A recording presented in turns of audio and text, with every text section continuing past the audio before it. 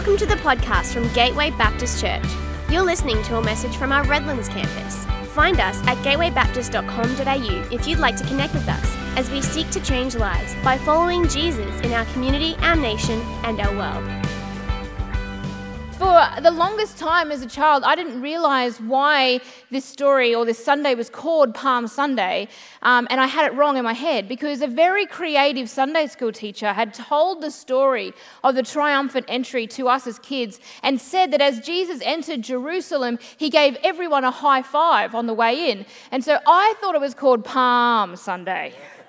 It wasn't until a little bit after I realized that the reason it's called Palm Sunday is because the people worshipped and were so excited to see their king arrive that they, as Dave the donkey explained, waved palm trees in the air and laid them down for Jesus to walk on his way into Jerusalem. But it is Palm Sunday, and it can be a part of the Easter story that is often overlooked. It can be a part of the story or the connection to what we celebrate traditionally next weekend that we sort of miss the importance of. And the reality is the triumphant entry of Jesus into Jerusalem, the Sunday before Easter, is this incredible moment in history. This incredible culmination of so much and the fulfillment of so much. You know, what we see in the story is incredible, and it has implications that perhaps you've never thought about before. This story proves so much. It gives us so much credibility as Christians as we walk into the weekend of Easter. It gives us an opportunity to see that God has an eternal plan. That Jesus was not an idea that he came up with around Christmas time. You know, Jesus was not a sort of a rescue plan that God went, the world that I've created is in trouble, I'm going to send Jesus, and Christmas was created. You know, God had a plan through Jesus that starts at the very beginning of the Bible and hasn't even finished yet. Jesus is eternal. And you know, I don't want to read the last page of the book this morning, but where I'm going is I want you to see that Jesus is probably more than you thought he was. And I want you to enter this week that is Easter with a little bit of who Jesus is in mind. A little bit of who Jesus is to you, and a little bit of who the Bible reveals Jesus is to us as we enter this really important week that is Easter. So the city of Jerusalem is obviously where this story takes place, and it's important to understand the tension in the city. You know, like we just heard from Janine, if you think that there's tension in the Middle East today, then rewind 2,000 years and you're going to find a powder keg of tension just about ready to blow. Culturally, economically, politically, it is on fire in the city of Jerusalem. Stuff is so tense. If you could ever get together everything that was needed for a perfect storm, this was not just the right place, this was not just the right time period, this was the right week, the right day, the very right moment to feel a palpable tension in the city. Jerusalem is packed with people because the Israelites, the Jewish people, have traveled to Jerusalem to celebrate the Passover festival. They've come together as a people of God into their capital city to celebrate the Passover. Every bed is taken. Every couch has got someone sleeping on it. Every floor has sleeping bags of people who have come to the city. The city is packed to capacity with the people of God, with the people of Israel, with the Jewish people. And it has been 1,000 years since the Jewish people have had a taste of freedom. 1,000 years since the Jewish people have ruled themselves, have actually been in charge of their own culture and community. You know, between the Babylonians and the Persians, the Greeks, and now the cruel rule of the Romans, they have been waiting. They've been waiting for this one day that they would get their nation back. They've been waiting for the promised king, the Messiah. It's what they've been reading. It's what they've been holding on to. It's what they've been rehashing. It's what they've turned into their dinner time devotions. It's the scriptures, the Old Testament, the promises of God that one day a king is going to arrive and he is going to set God's people free. He is going to finally, once and for all, snap the bondages that are holding the people of Israel and have been for 1,000 years at this point. At this time in the story, as Jesus comes into the parade, it's been 300 years of this perceived silence from God. It's been 300 years since there was a prophet. It's been 300 years since the Old Testament was sort of signed off and delivered. And the people of Israel, the people of God, the Jewish people have been holding on to these promises, have been retelling them generation after generation, believing that God is sending a Savior, that God is going to send a king to them who will make nations bow before them and will set them in their rightful place as the chosen people of God. It's all through the Old Testament, these promises that point to a king that is coming. And the people of Israel, they have been holding on to these scriptures. They have memorized them. They have talked about them. And they have been remembered and retold and rehashed over and over and over again. Numbers 24:19, a ruler will come out of Jacob. Deuteronomy 18, I will rise up for them a prophet from among their fellow Israelites, and I will put my words in his mouth. He will tell them everything I command them. 1 Samuel, I will raise up for myself a faithful priest who will do according to what is in my heart and mind. I will firmly establish his priestly house, and they will minister before my anointed one always. 2 Samuel, I will raise up your offspring to succeed you, your own flesh and blood, and I will establish his kingdom. He is the one who will build a house for my name, and I will establish the throne of his kingdom forever. Isaiah 7, therefore the Lord himself will give you a sign. The virgin will be with a child and will give birth to a son, and will call him Emmanuel. Isaiah 9, for unto us a child is born, to us a son is given, and the government will be on his shoulders, and he will be called Wonderful Counselor, Mighty God, Everlasting Father, Prince of Peace. Micah 5, but you, Bethlehem, Ephrathah, though you are small among the clans of Judah, out of you will come from me one who will be ruler over Israel, whose origins are from ancient times. At least 60 times, the Old Testament points to, talks to, and promises this coming king. And for the people of Israel, the Messiah, the one who saves, the one who brings freedom. One day there's going to be this guy who has power like no other. One day there will be a king sent from God, sent from heaven, who is going to bring freedom to the people of Israel, who is going to give the people of Israel their rightful place under God, ruling themselves in charge. For 300 years, there has been this perceived silence from God, and they're waiting. They're looking. They're thinking about the 1,000 years that as a people, as a culture, as a community, they have been oppressed. They haven't been able to rule themselves. For 300 years, they've been holding on to these promises. They've been reshaping them and retelling them and making sure that everyone is holding on to this hope that God is sending his Savior. And for 3 years, the stories have been building. For 3 years, they started to wonder if maybe the guy is here. For 3 years, they've started building these stories. The expectation has started to build amongst the people of God. For 3 years, there's been this guy named Jesus of Nazareth. For the people of God, it's been 3 years, every day a new story. Some they've seen with their own eyes. They've definitely known someone who saw Jesus do something. And for 3 years, the stories have been building. Maybe this is our guy. You know, for 3 years, every time you walk into the town square, there's a new guy wearing a tank top. And you think, Weren't you in the leprosy colony a few months ago? Oh yeah. Jesus touched me here and here and here and here, and now I'm this. You know, there's a guy sitting in the middle of the town.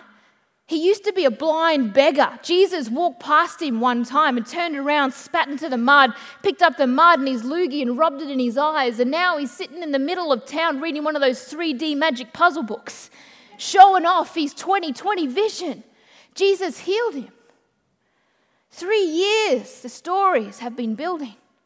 There's a guy who walks out of the barber shop. He's cleanly shaven, his hair's slicked back. You look familiar. Weren't you the guy that was possessed by a legion of demons? So strong, so powerful, we couldn't even chain you up. We had to put you on an island, and you've just been running up and down the beach for years, yelling out crazy stuff, naked, mental, going insane. Oh yeah, that was me. But then this carpenter from Nazareth showed up, got out of his boat, walked up on the beach toward me, and in 8 words, a legion of demons came out of me, went into a herd of pigs, and the pigs walked off a cliff. Now I'm this. For 3 years, the stories have been being retold. There's a woman. She used to keep to the shadows, but now everyone knows her story. She's been bleeding for 12 years. You know, we don't know much about her. We don't know what kind of medical condition she had, but we can presume that one day she started bleeding and then never stopped. You know, this is not a cycle for her. This is her everyday reality. She's been bleeding for 12 years. She's spent every cent she has on medical intervention. Can you imagine what this woman has put herself through in first century medicine? The shame, the isolation, the loneliness that this woman must feel. She's a Jewish woman living in a Jewish community under Jewish law, which means when you are a bleeding woman, you cannot touch anyone. You are unclean. And if you touch somebody else, you infect them with your uncleanliness. She hasn't had physical contact in 12 years. She's isolated. She's desperate. She's tried everything. And then she hears Jesus is coming to her town. She thinks if she can just get close enough, if she can just touch him, she knows she could be healed from this. And so as Jesus is walking, the crowds are thrust around him. She gets in, she's brave, and she just touches the back of his cloak. And she knows instantly as power runs through her hand and down her body, she knows. She has been healed of this. 12 years she's known what she is. And now in a moment, in a touch, she's healed. She falls to her knees and Jesus immediately turns around and says, "Who touched me?" He felt the power come out of him. This woman is on the floor in front of him, tears rolling down her face. Now she has to tell everyone what she's done. She explains who she is, what she's been living with, and what has just happened. And the crowd is outraged. "What have you done? You silly woman. You are unclean. You are unclean. You are unworthy, and you've just touched our hero, and now he is unclean. He is unworthy. This was our miracle maker. This was our guy. We were parading him through the city, and you've wrecked it." But Jesus stops the crowd in one word. He turns around and he makes eye contact with this woman, makes sure she's looking him eyeball to eyeball. And in one word, he silences the crowd. He says, "Daughter." With one word, he takes this woman from unclean and unworthy to belonging. In one word, he takes her from isolation into community. In one word, he shuts that crowd up. She's mine. You mess with her, you mess with me. Just after that, a synagogue leader comes running up into the crowd, nearly smacks into Jesus. Jesus, you got to come. When I left 3 days ago, my 12-year-old daughter was on her deathbed. The only hope we have is you. Can you come quickly, please, Lord? And Jesus and his disciples take off toward where the synagogue leader lives. They turn up out the front of this little tiny house, and the mood around the house is somber. This girl has been really sick. She's 12. She's the synagogue leader's child. Jesus says to his disciples, you guys wait outside. James, Peter, John, you're with me. He walks inside. Before his very eyes is a lifeless body of a 12-year-old girl. No breath, no heartbeat, no pulse. The girl's mother leaves her bedside, maybe for the first time in days. Walks into the embrace of her husband. It's too late. She's already dead. Jesus walks in front of the embrace, grabs the little lifeless hand of a 12-year-old girl and whispers, Talitha koum. Little girl, wake up, in Aramaic. She takes a breath. She sits up. Blood rushes to her face. She's got colour for the first time in months. The little girl who was dead a moment ago is now alive, eyes open, breath in and out of her body.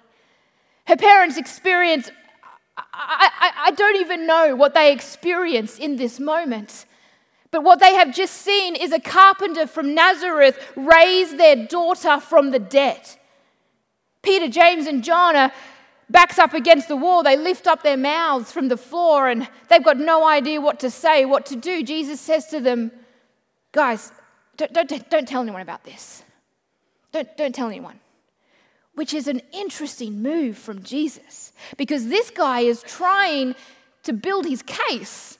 This guy is trying to get the word out that he is the Messiah. He is the promised king. He is the Son of God. And this story surely would take him to the top of the list. He just rose a little girl from the dead. Surely what his instructions to his disciples would be is tell everybody. Let's get this printed and a flyer in everybody's letterbox. But no, he says, guys, don't tell anyone about this. Why? Why does he not use this to his advantage? Well, maybe, I don't know, but maybe he knew that a little 12-year-old girl had to go on living her life. She had to go through puberty, become a teenager, become a woman, get married, have children. And how was her life going to be led? As the dead girl, as the zombie. You see, Jesus, in a moment where he could have used his power to prove who he was, to raise his reputation, maybe he decided a little 12-year-old girl's reputation was more important. He says to his guys, don't tell anyone what happened here. And go and make her some macaroni and cheese. She's going to be hungry. For 3 years, the stories have been building. The whispers have become full volume. The anticipation is growing. Is this our guy? That Mary and Joseph's boy? Could he be the one? Could this guy be the one? Is he the one? You take all of that, the last 3 years of Jesus' ministry, and add it to this day, at this parade. It's the celebration of Passover. You know, if you've been with us from the beginning of the year, we've been looking at the book of Exodus, and right whack bang in the middle of Exodus is the story of the Passover. It's been 1,446 years, nearly 1,500 years before this moment, this Palm Sunday, where the Passover happened. The people of Exodus were once again oppressed by the world power at the time, Egypt. God wanted to set his people free. He sent a leader named Moses and said, go and tell the Pharaoh to let my people go. So Moses went to the Pharaoh and said, God wants you to let my people go. And the Pharaoh said, no. And so God sent these plague after plague after plague. And Pharaoh was stubborn. Pharaoh was steadfast. No, I will not let your people go. And finally, God sends the final plague. He's going to send the angel of death to Egypt. And he's going to take the firstborn child of every family in Egypt. He pulls his people together and he says, people of Israel, I'm going to save you from this. I want you to slaughter a lamb. Take the blood and paint it over the threshold of your home. And as the angel of the Lord descends upon Egypt tonight, the angel will pass over the houses that have the blood of the lamb on their threshold. And sure enough, that night, the final plague happens in Egypt. The angel of the Lord comes and takes the firstborn child of every family in Egypt, except the people of God who had painted the blood of the lamb over their thresholds. And so for 1446 years, the people have celebrated the Passover. For 1446 years, they all get together, they slaughter a lamb, and they have a meal together that signifies the promise that God would save his people. The day that God did just that in Egypt, and the day that is coming, where he will send his king, he will send a lamb to save them again. That is why the city is bursting with people. The Jewish people, the people of God, have come to Jerusalem to experience and celebrate the Passover. The city is bursting with people. For 1446 years, they've been celebrating this day in this week by killing a lamb and remembering it took blood to save you. And one day, there will be a lamb that saves you again. They will drink a cup of promise that said one day God will send the Messiah, and it's on this day, in this moment, in this week, right in this powder keg of tension, after 3 years of Jesus' ministry, after 300 years of perceived silence, after 1446 years of waiting for the Lamb to come, that Jesus shows up at the gates of Jerusalem with his posse of disciples. And that's where we find ourselves on Palm Sunday. Matthew 21 says this. As they approached Jerusalem and came to Bethphage on the Mount of Olives, Jesus sent 2 disciples, saying to them, "Go to the village ahead of you, and at once you will find a donkey tied there with a colt by her. Untie them and bring them to me. If anyone says anything to you, say the Lord needs them, and he will send them right away." I love the way that this starts. The city is packed. The anticipation is palpable. And Jesus is out the front of Jerusalem. He's not quite there yet with his disciples.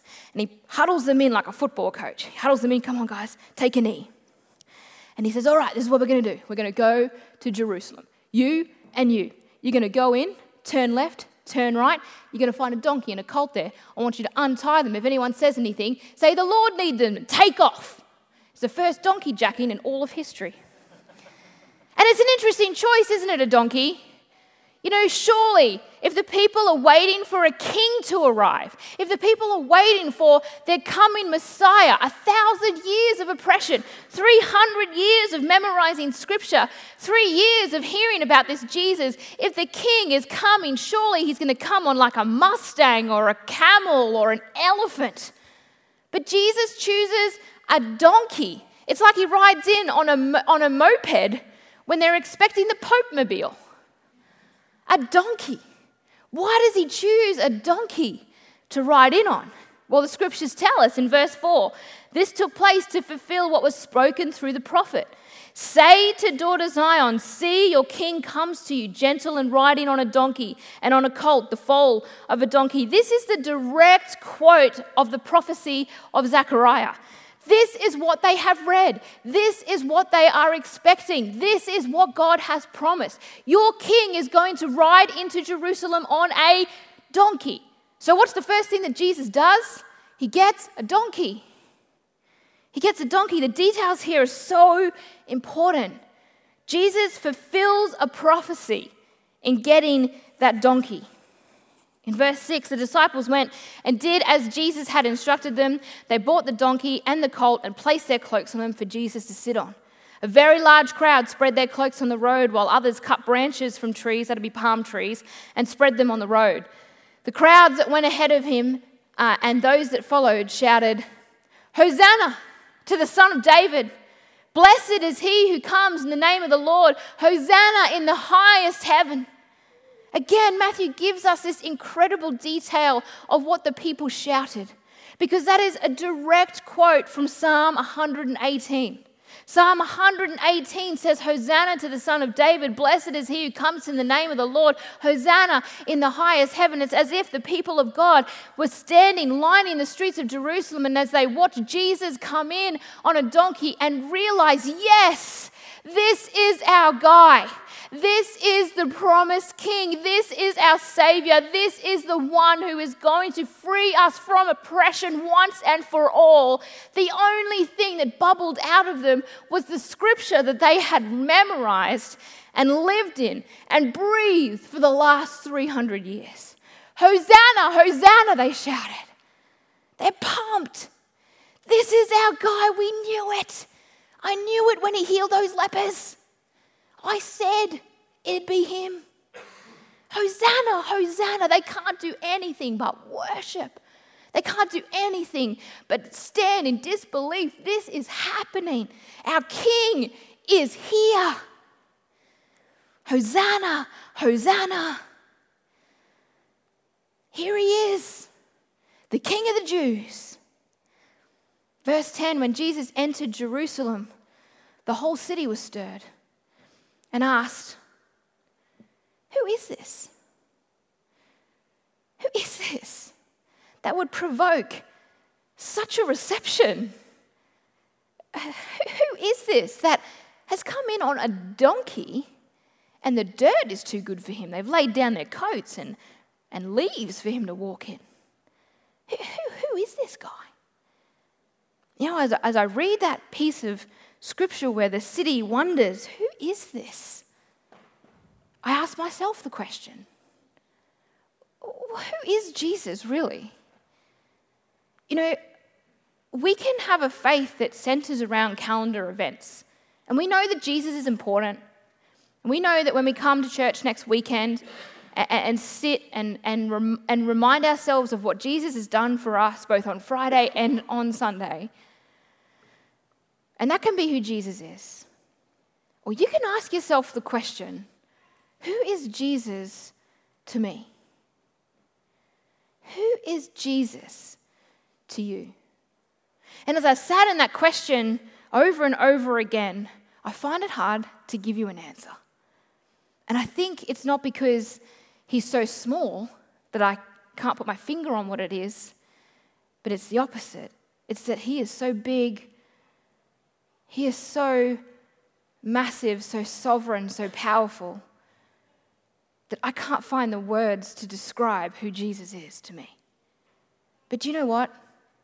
I don't have to. Because the scripture writers, the people who gave us the word of God, point to Jesus from the very beginning to the very end. You know, Jesus was not a concept that God came up with at Christmas. Jesus does not come into existence on Christmas Day as a baby swaddled in a manger. Jesus has always been. Jesus has always been the plan. And when you pick up the Bible, when you pick up the Word of God, and you don't see Jesus, then you are reading it wrong. If you know the word of God, but you don't know Jesus, then you have missed the whole point. He is the plan, and he is the promise, and he is the whole point of the scriptures. We see it from the very first page to the very last page. The whole of the word of God, the whole of the Bible points to who Jesus is. Word after word, page after page, paragraph after paragraph, writer after writer points us to Jesus. You know, from Genesis to Deuteronomy, he is our creator, our redeemer, our holiness, our pride. He is our holiness, our guide, and our teacher. from Joshua to Esther, he is the conqueror, the judge, the kinsman, the prophet, the king, the intercessor, the script, the rebuilder of walls, and the one who stands in the gap to deliver us from enemies. In Job, Psalms, Proverbs, Ecclesiastes, and Song of Solomon, he understands our pain. He is the reason that we sing. He is our wisdom and our purpose. He is the lover of our souls. In Isaiah to Daniel, he is the Prince of Peace and everlasting Father. He is our comfort. He is the ever faithful one. He is the Son of Man and the Ancient of Days. In Hosea to Malachi, he is faithful, a refuge, a bearer of burdens, our mighty Savior, our peace, our avenger. He is our Holy One, mighty to save. He is the Lord of hosts. He is the crucified Son, and he is the Son of righteousness. In the Gospels, Matthew, Mark, Luke, and John, he is the King of the Jews, the faithful servant, the Son of Man, and the Son of God. In Acts, he is the risen Lord and Savior of the world. Paul writes in Romans to Philemon that he is your justifier, your righteousness, the triumphant one, that he sets you free. He is the head of the church, your joy and your completeness. Paul says that he is your hope and your glory, your mediator and your master, your blessed and hope and your benefactor. In Hebrews to Jude, he is the great high priest, our judge, our example, our purity, our life, our pattern, our truth, and our foundation to our faith. And in Revelation, he is the King of Kings and he is the Lord of Lords. When Jesus enters the city of Jerusalem and the crowds ask, who is this? Who is this guy? This is who he is. He is eternal. He has always been and always will be. He is the whole theme of the Bible. The whole book points to who Jesus is. And on this day, Palm Sunday, in the history books, all of that comes to be. All of that comes in this moment of the triumphant entry as Jesus arrives in Jerusalem and his people shout, Hosanna, Hosanna, here he is. We've waited for this. We've been faithful to these promises, and here is our King. He is the King of Kings and the Lord of Lords. And as the crowd shouted praise and welcomed Jesus on a donkey to Jerusalem, their promised Messiah, they welcomed their King. They saw a head worthy of a crown. No one saw what was coming next. No one in that city on that day saw what was coming next. Because in the next few days, the story changes significantly. This king, this promised king, instead of a crown of gold, the Messiah took a crown of thorns. Instead of a throne, he took a rugged cross. And the shouts of Hosanna, Hosanna turned to crucify him, crucify him. And the King, the Messiah, the promises, the waiting turned to nothing. He died in front of them all.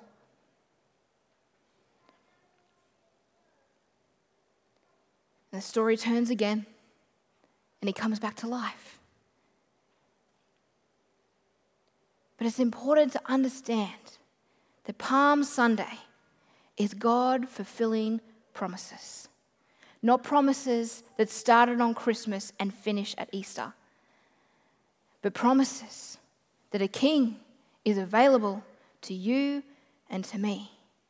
And the scriptures have foretold who Jesus is. Not just then, not just in the waiting, not just in the disappointment, not just at Easter, not just at Christmas, but every day, every moment. Who is Jesus? Who is Jesus to you?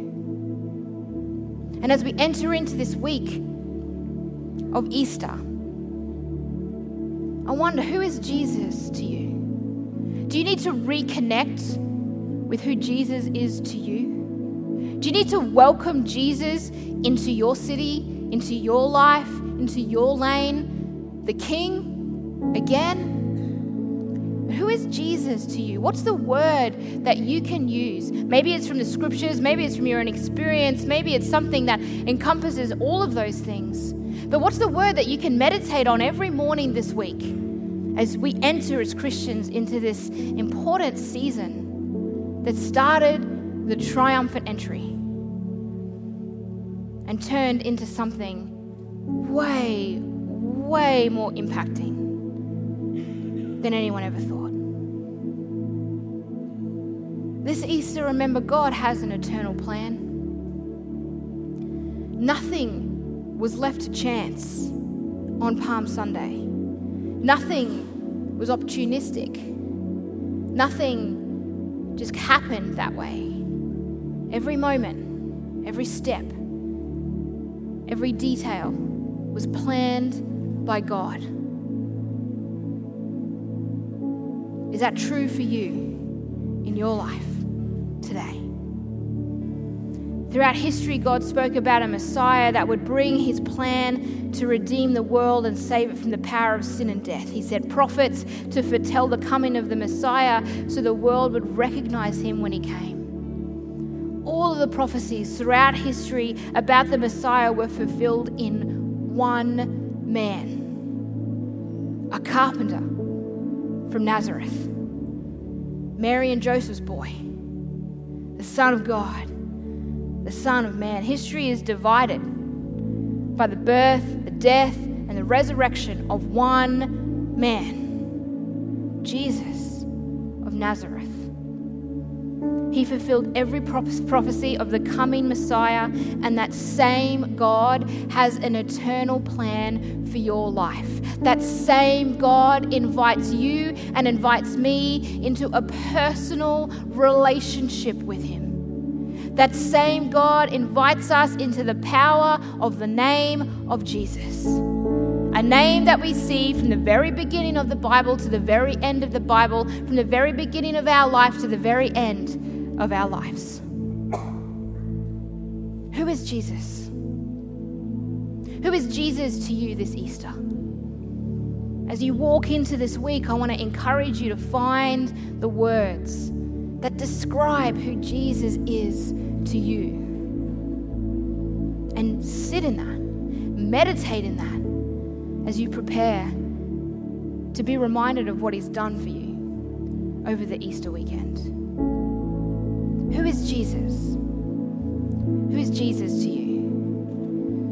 And maybe you're here this morning and you don't know Jesus. You know, for whatever reason, you've walked through life and you've never made that commitment to Jesus before. You've never invited him or taken up the invitation to be in that relationship with him. You're unable to sit here this morning and say, I'm a Christian. I know what his eternal plan for me is.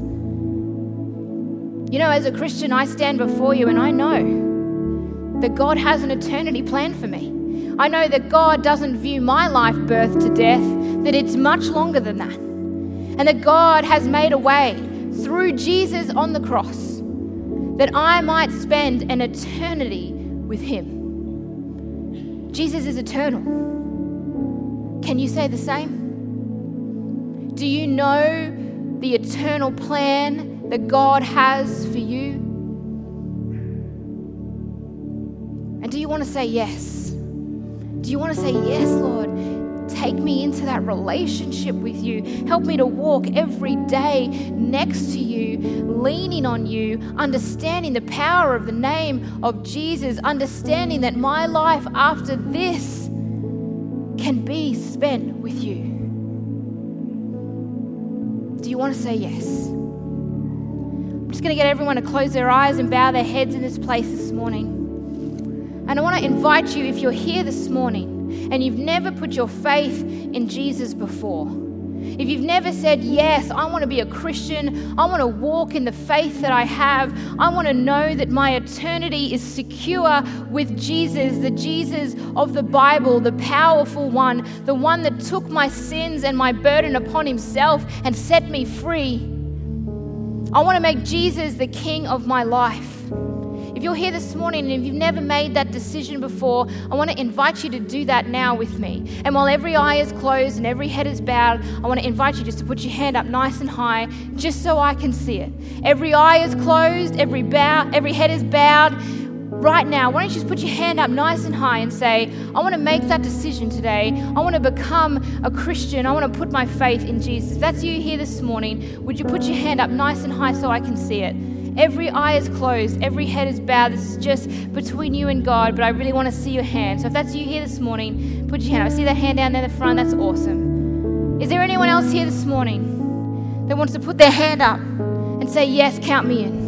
I want to be a part of the eternal plans that God has for me and my life. Is there anyone else here?